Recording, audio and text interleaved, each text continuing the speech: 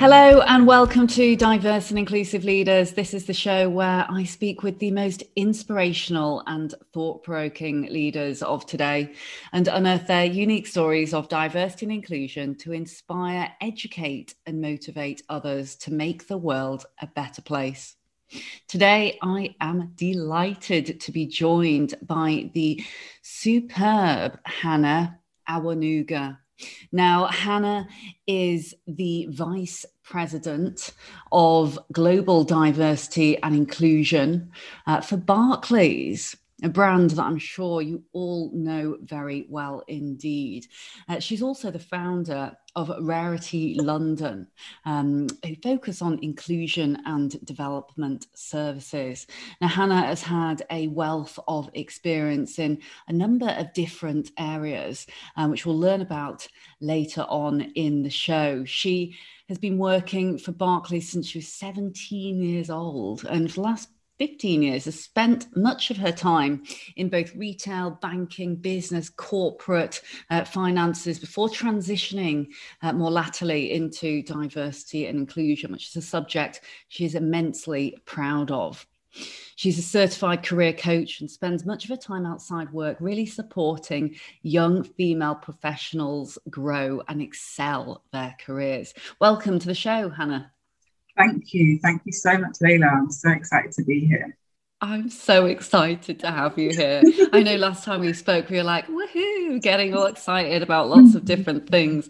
So tell us, and for our listeners who perhaps don't know as much about you as I do, how did you come to be where you are today? What is it that drives you and kind of makes you tick, so to speak?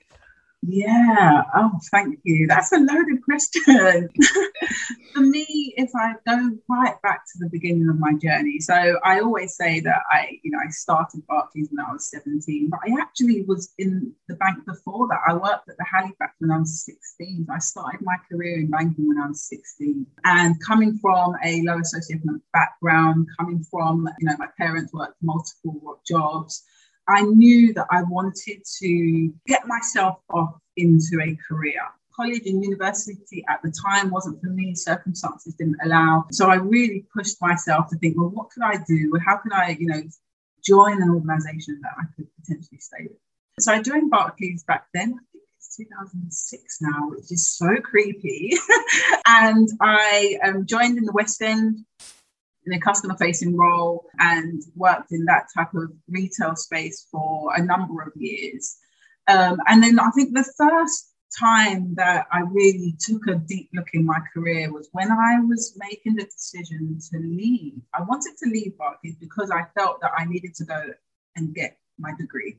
I was like, right, if I'm going to go, if I want to be successful, I'm going to need to go back to education. And luckily for me, the organisation actually has a degree programme. We were only second cohort, so it was quite a new initiative. But I was offered a place on the degree programme as on merit based on the fact that I'd worked for the organisation for 4 or 5 years before that. So I did my degree with Barclays, a management and leadership degree. And then I came off that degree into a branch manager's role. And that's my first big type of leadership role. And I remember walking into the branch and thinking, oh my gosh, they've given all this responsibility to me. And it was the first time I really got to embrace, leadership and people and development and inclusion. And I was working in East London, so it was a very diverse community. And so that was when I think my career started to take shape. And I always say to my colleagues, my friends, my clients that, your career is about joining dots. And for me, I was starting to join the dots in terms of what I really enjoyed. I loved people. I loved speaking to people, learning about them, helping them on their career journeys. And so after that role, I became an area manager, looked after small business. I moved into business banking. And then from there, I moved from being an area manager, where I looked after 16 business managers across East London, so my first remote role, into our head office, which is in Canary Wharf. And that was very much a colleague experience role. So this was when I started to move into that strategic type of role where you're looking at the organization from a different lens. You're looking at it not from the client lens, but from a colleague lens. I worked on projects around empathy and empowerment, and thinking about how do we ensure that our colleagues really felt like they belonged and they were empowered. And then that role really started to take shape. I really enjoyed it. I started to see inclusion started to come out in different ways, and really made me realize that was where my passion lied. And then I went on maternity leave, as you do. And I went off on maternity leave with my third child. So I have 3 children. I have a preteen who is 12 and an 8-year-old, and my daughter is 2. So you can imagine that lockdown has been fun for me. But I went on maternity leave, and I think when I was starting to think about returning, and this is what I always say, is that I didn't want the fact that I was on maternity leave to be a limiting factor. I didn't want it to really hinder my career. So I was very proactive around ensuring that I was keeping connection, making sure I was speaking to my boss, looking out for opportunities.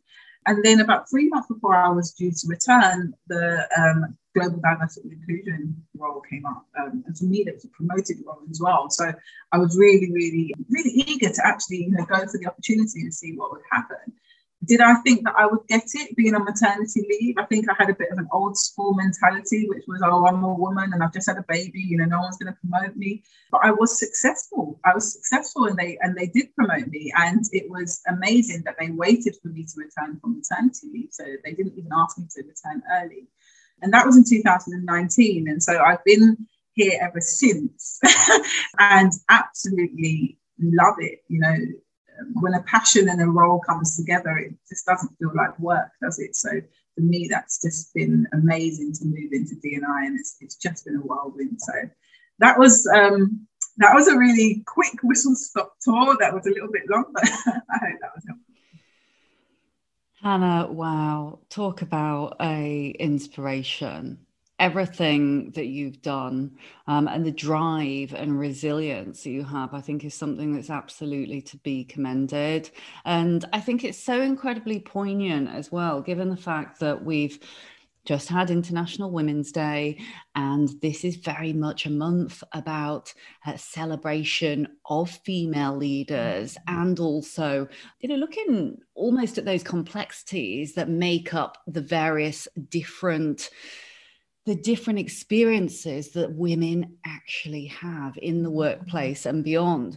Listening to your story was so powerful, because we heard not only social mobility aspect, we hear the background as to the family aspect and the caring responsibilities, and love to hear about your personal background as well, and where you came from in addition, because I know that you are incredibly proud about your heritage, which I think is something we absolutely should be celebrating during this month of gender championing and equality.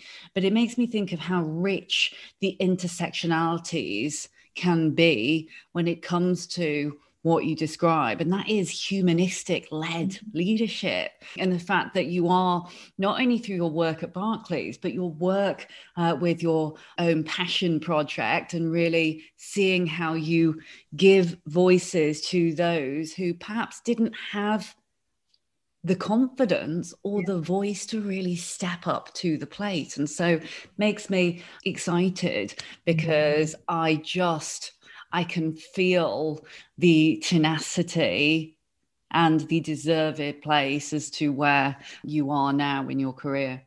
Yeah, thank you so much. It's so interesting. When I think I've been working on Rarity London for about 4 years now. And the reason why I started is because I felt that, women from underrepresented groups, women from low socioeconomic backgrounds needed support in the working world. A support that was there, but not really there, right? It's on the portals, it's in the training material, but it really wasn't there from a career coaching perspective. It really wasn't there from a I understand where you're coming from or where you've come from. And I understand that the world you're in is really difficult. So how are we going to navigate that? Right. It was, and I always tell, I'll just tell it a really quick story about a woman who really inspires me. So I've said that I started at Halifax when I was 16, and I walked into that interview with a pair of jeans and a hooded top. I had nobody told me to go to an interview with a shirt and a tie, something shirt, not a shirt and tie, but it was in a suit. So actually, I walked in there, and the woman looked at me. We interviewed, and she then said to me, "I am actually going to, I am going to offer you the role. And what I would say to you is that when you go to interviews, just get a white shirt and a pair of trousers." And for me, that was such an inspirational moment of a woman looking past what she can see to listen to what she can hear. And so that's why I do what I do. That is why it's so important for me to support, women, because actually sometimes you can see something that makes you judge. But if you just look beyond that, there is, there's real power in that and in supporting women in that way. So that's why it's really important for me. That's such a powerful, powerful story. And it's amazing how we remember so incredibly vividly these early memories, isn't it? I mean, I will very briefly share here, but I remember interviewing for a lot of the big blue chip organizations. I interviewed for all of them, and I got a good degree, and I couldn't get into any of them. And there was one, I won't obviously mention the name, but there was one specific one, and I remember interviewing, and the person who interviewed me was incredibly impressed by the CV, because I got a first-class honours degree and I got the highest mark in the year when it came to business and management studies. Yet I felt so small in that interview, so nervous, not the same as those who were my peers who had also applied. And, it just makes me feel, and you remember, they always say, people remember how something made you feel, but they kind of don't necessarily remember what you said or what you did and those kind of things. But clearly the way this woman made you feel by looking through her what could have been biases actually allowed you as a talent to then grow, thrive, and be given that opportunity to really demonstrate what is now this phenomenal potential.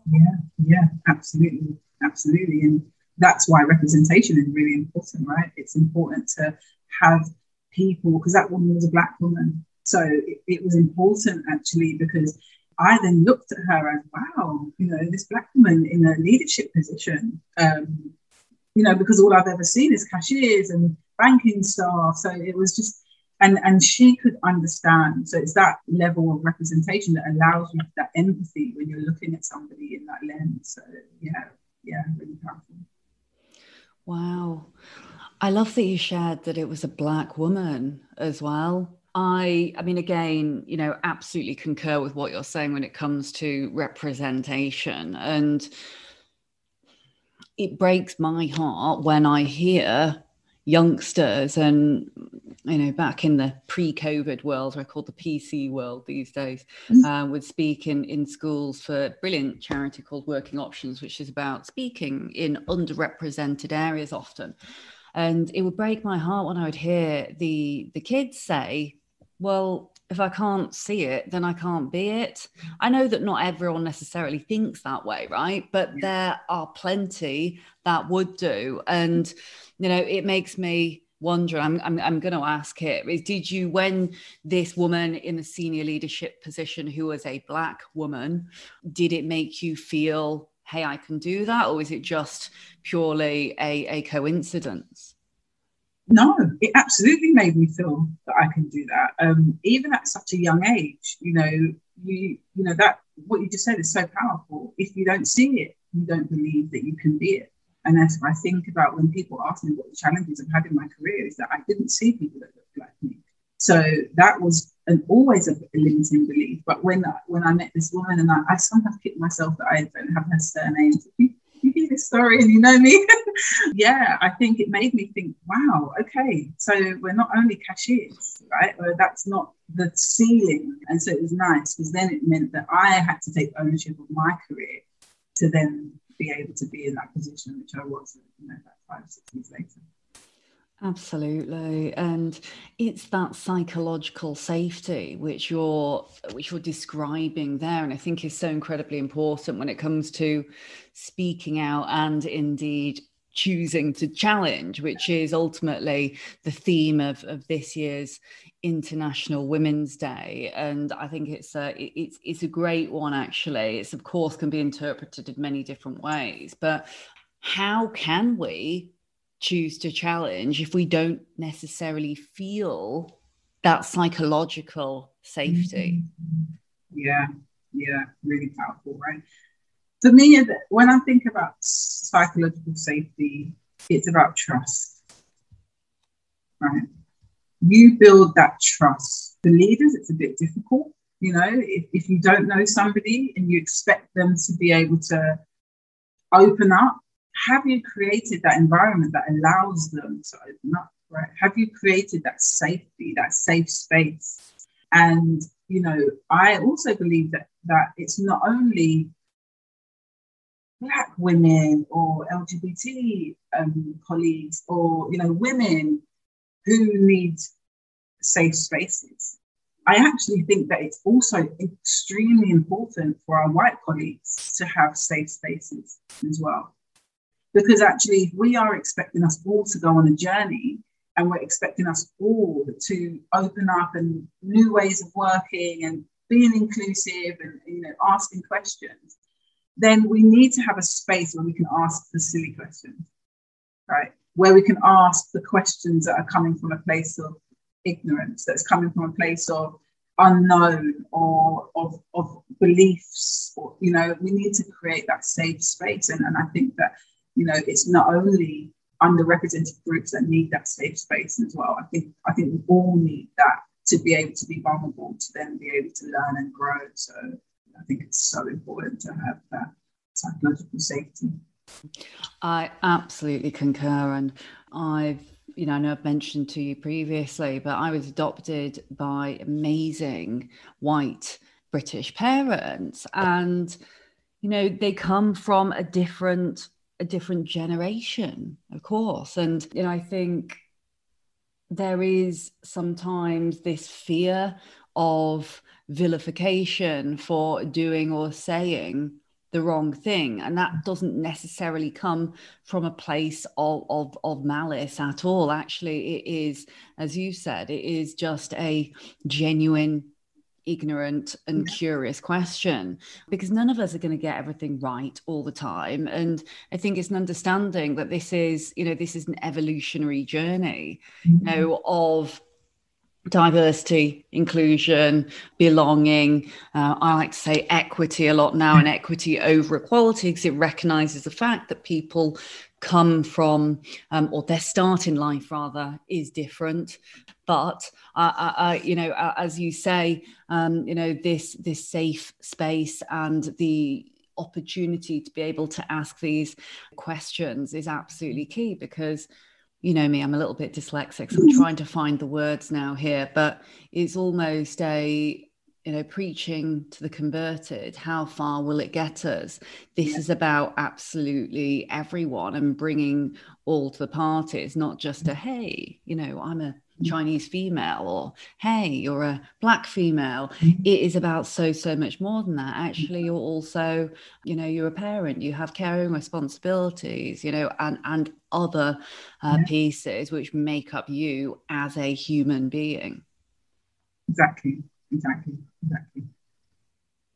And talk to me a little bit about what you feel diversity and inclusion means to you. I know it means lots of different things to different people. Certainly in your case, I think there are lots of, it's like a smorgasbord of different facets.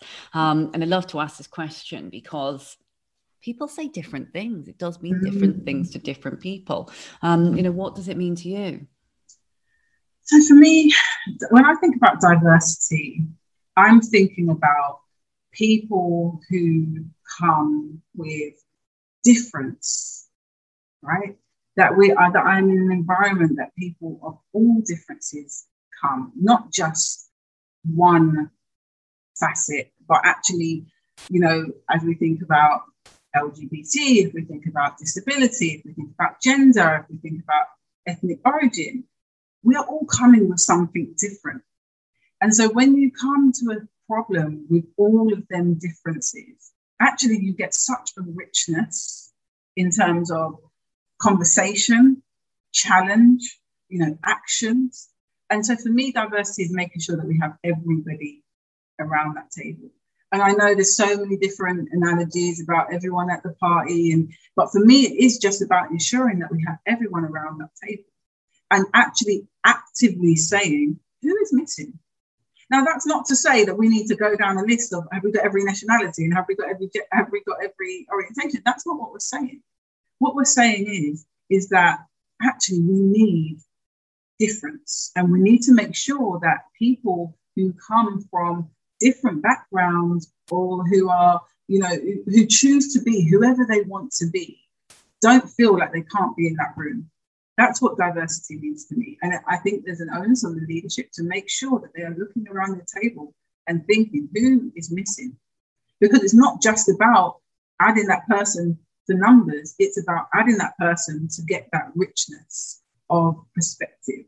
Because we all think differently. And our backgrounds and who we are as people actually make, that dictates a lot about how we see things, the lens that we look at things. And so that's going to be different. Inclusion is making sure that when you get everyone around the table, that they have a voice.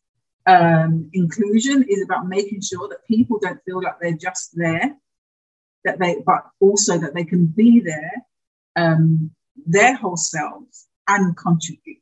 That is what inclusion means to me. Inclusion allows us to really embrace the changes that we want, embrace the difference that we welcome to the table. And then I'd add equity, because you mentioned equity as well. And for me, when I think about equity and I think about inclusion and I think about equality, them two terms, I know they're used, interchangeably, but for me, equity is about being fair, right? And sometimes fairness may mean that you have to treat someone better. And people don't understand that. But actually, we're not all starting from the same line.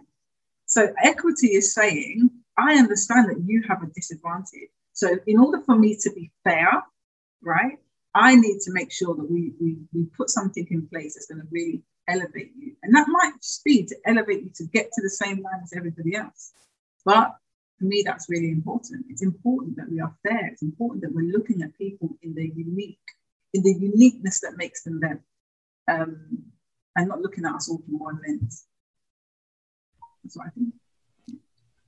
I couldn't have said it better myself, Hannah. At risk of saying I concur with everything that you're saying, it makes perfect sense, and that is it. It's not being critical as to where people are, people not worrying about being vilified for saying the wrong things, but actually really truly trying to step into the skin of another, as the famous quote goes in To Kill a Mockingbird. It is about getting inside someone else's skin and looking through that lens of where they are, because I simply could not understand your background. I am not a Black female, and I don't have the same experiences, but vice versa, you wouldn't have my experiences from being a Chinese female. It is how can we have that emotional intelligence, that empathy, as you say, to really being able to be able to consider things from someone else's point of view. And that is ultimately, it is conscious inclusion.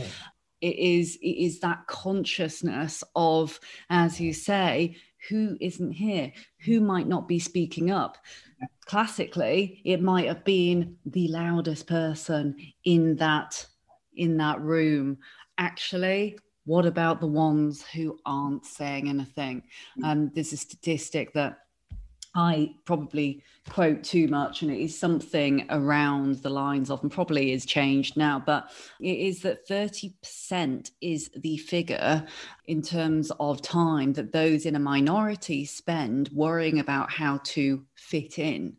Wow. And you add on the complexities of many things that we've been discussing, from, minority backgrounds, from different socioeconomic backgrounds, and really driving forward obviously to positive social mobility, but also looking at mental health, and wellness, and the visible and the invisible diversities. It becomes this kind of thick onion almost, that suddenly you realize that the cards are so very stacked in certain favors than others. And I think when there's almost that penny drop moment where people realize this, and realize that, hey, of course we want equality. Of course we do want equality in a fairer world, but the recognition, to your point, that individuals have different experiences and different starts in life. And all we are trying to do here is to level that playing field. It is that very large penny drop moment often. Absolutely. Mm-hmm.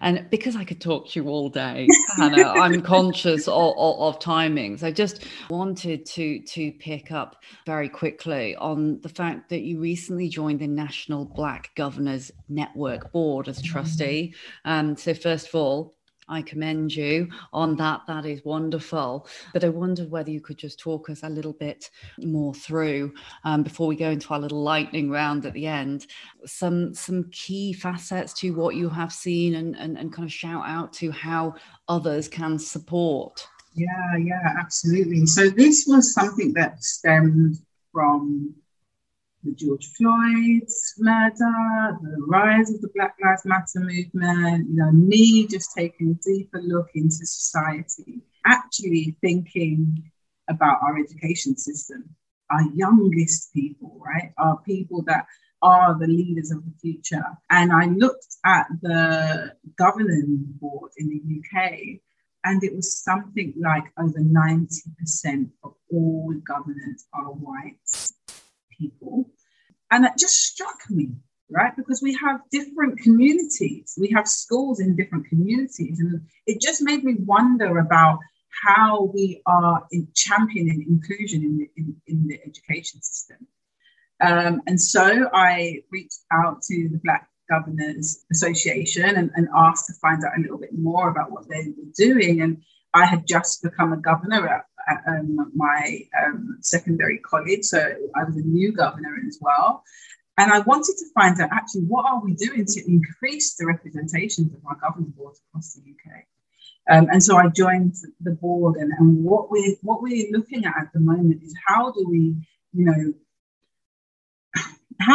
reach out to Black professionals to ask them to consider this as an opportunity to really make some real sustainable change, to be that voice around the table, to challenge when you're thinking about schools. And I remember one of my first conversations as a governor, and the chair, rightly said, we teach all our kids to not see colour, right? We're all the same. We should just treat each other like humans. And I understand where that's coming from, and that's not a new terminology, but actually, please see me. I wouldn't want us to teach our kids not to see colour. I'd want us to teach our kids to embrace difference, embrace other people's colour, use it to have great conversations, to be inquisitive. And so that's what's a real driver for me when it comes to being a governor and being on this board, is just to really, seek out other Black professionals that are, in great organisations that can really give back to our education system and into our schools and And the schools are doing some great stuff. I attended a race in education workshop that they're putting on for teachers, and they're really trying to, they're changing the history curriculum, they're changing the English curriculum to be more inclusive. And that's great. And I think having my voice around the table to say, what about this? What about that? You know, it's not only about American Black history, it's about the British Black history as well. It's equally important, and a voice that's really needed around the table. So I would really encourage, you know, if any Black professionals are listening, that, you know, think about your local schools and what you can do in that environment. Thanks so much for sharing, Hannah. And I, again, completely agree. Surprise, surprise. This is about us starting younger as well. If we can influence positively the education system, how wonderful could things be? I remember being at school, and, well, I suppose I didn't really think about it that much at the time, but not seeing or hearing very much about, say, Chinese history and East Asian history, it made me feel like I wanted to be white. And then I had one of my, at risk of sounding like my best friend who happens to be Black and doing that thing, but a very dear friend of mine who I did grow up with, you know, I wanted to be Black when I was younger, and she'd laugh at me for saying this, but I was kind of like, I wanted to be white, I wanted to be Black, you know, I wanted to be anything other than what I actually was. And I think people don't realize the impact of how it feels not actually seeing or hearing the truth of the background, and how we collectively, not just us as an individual, but how collectively we came to be where we are today. And I think the work that you're doing as a governor, and in your work to support those future generations of leaders, is absolutely phenomenal. Absolutely phenomenal. Before we run out of time, I must ask you a couple of lightning round questions. And I'm gonna give you 30 seconds to answer each one, because otherwise you and I will end up spilling over as per usual. And so, hardest question first, and that is, what is your secret to success? Secret to success is passion and drive, wanting to be more than I was the day before, and striving to, you know, be a role model to my children. And what about any specific kind of advice that you might give, if you could go back in time and kind of rewind to the young Hannah in the hoodie and in the jeans, kind of asking for her job? You know, what advice might you give to your younger self, or indeed someone else who might be listening in and is in a very similar situation but really wants to make it up to the top? So my advice would be intentional. Really think about what is it that you want to do and go for it. Also surround yourself with mentors and sponsors and people who can, you know, correct you when you're wrong, but then also, you know, really push you further than you think you can go. And I think that would also be my advice. And also be awesome. You know, like, don't be afraid to be yourself. Don't be afraid to be who you are. So yeah, that would be my advice. And finally, who's inspired you most throughout your career, or indeed your life? And I know perhaps it's a hard one because there could be many. Yeah, there are many. So, you know, the lady that gave me my first opportunity will always be really close to my heart, in terms of, you know, not only what she did for me, but what she actually taught me, and that I've learned now from that experience. But there are some women, you know, in the workplace. I'm currently following Zoma St. John, you know, Chief Marketing Officer of Netflix, who's so powerful, so fierce, so intentional. And I just think she just helps me represent, she just helps me show up, right? She helps me realize that I should just be me and show up as me in all that makes me me. So yeah, I'm following her at the moment. It really inspires me. She is absolutely awesome, as is Verna Myers. They are force to be reckoned with, right? Yeah, force to be reckoned with. Absolutely. And the money and the intentional pounds/dollars that are being spent within that organization for communities that so desperately need and want to see themselves represented is excellent. Yeah. Absolutely excellent. And so, conscious of timing here, and I always give a summary at the end, as you know, Hannah, because I know you do listen to the podcast. And I'm now thinking, how do I summarize what has been such rich and fruitful conversation? I'm going to pull out literally a couple of highlights for our audience. But I would say, you know, during this month and during what we see as Choose to Challenge being almost the headline of International Women's Day and month, because it shouldn't ultimately be just a day or a moment in time, I would say that some of the things that really resonated with me, other than everything from today, are really tapping into the education, looking at the importance of representation, looking at our leaders of the future. Who, how, and why, and what do we want them to be, and how do we want them to show up? If we don't start at the grassroots level, then we cannot impact positively the shape of the future, as Hannah has said. When it comes to being inquisitive on the theme of choosing to challenge, now is the time to really embrace that difference and that uniqueness. Sending the lift back down and giving opportunities to others is absolutely critical.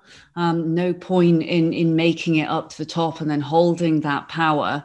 Actually, it's about supporting those future generations of leaders. And what I love about the conversation with Hannah is the fact that she has demonstrated, one, how she can support others and help lift them up to where they ought to be, but two, the humility from early on in her career, recognizing, remembering, and appreciating the woman that helped her step up to the plate. It's, you know, a powerful story, and one in which I'm sure many of us can relate to. As you were telling that story, Hannah, I was thinking in my own mind, those people that I am truly grateful to who have given me the opportunity. And I'm sure it's very much the same for many who are tuning in today. And, you know, finally, the power of intersectionality, not just looking purely at what is on the outside and seeing a Black female, but also seeing a Black British female from Nigerian descent who is a millennial, who is someone that has 3 children, that is someone who has made it to phenomenal places in terms of her career and is now driving with passion and vigor to change the face of business and wider society. So thank you ever so much for being here today, Hannah. It's been brilliant, and I am very close to running out of time. We've done it again. Thank you. No problem at all. Thank you so much for having me. It's been great. You're so welcome. My name is Layla Mackenzie Dallas. I'm the founder and CEO of Dial Global.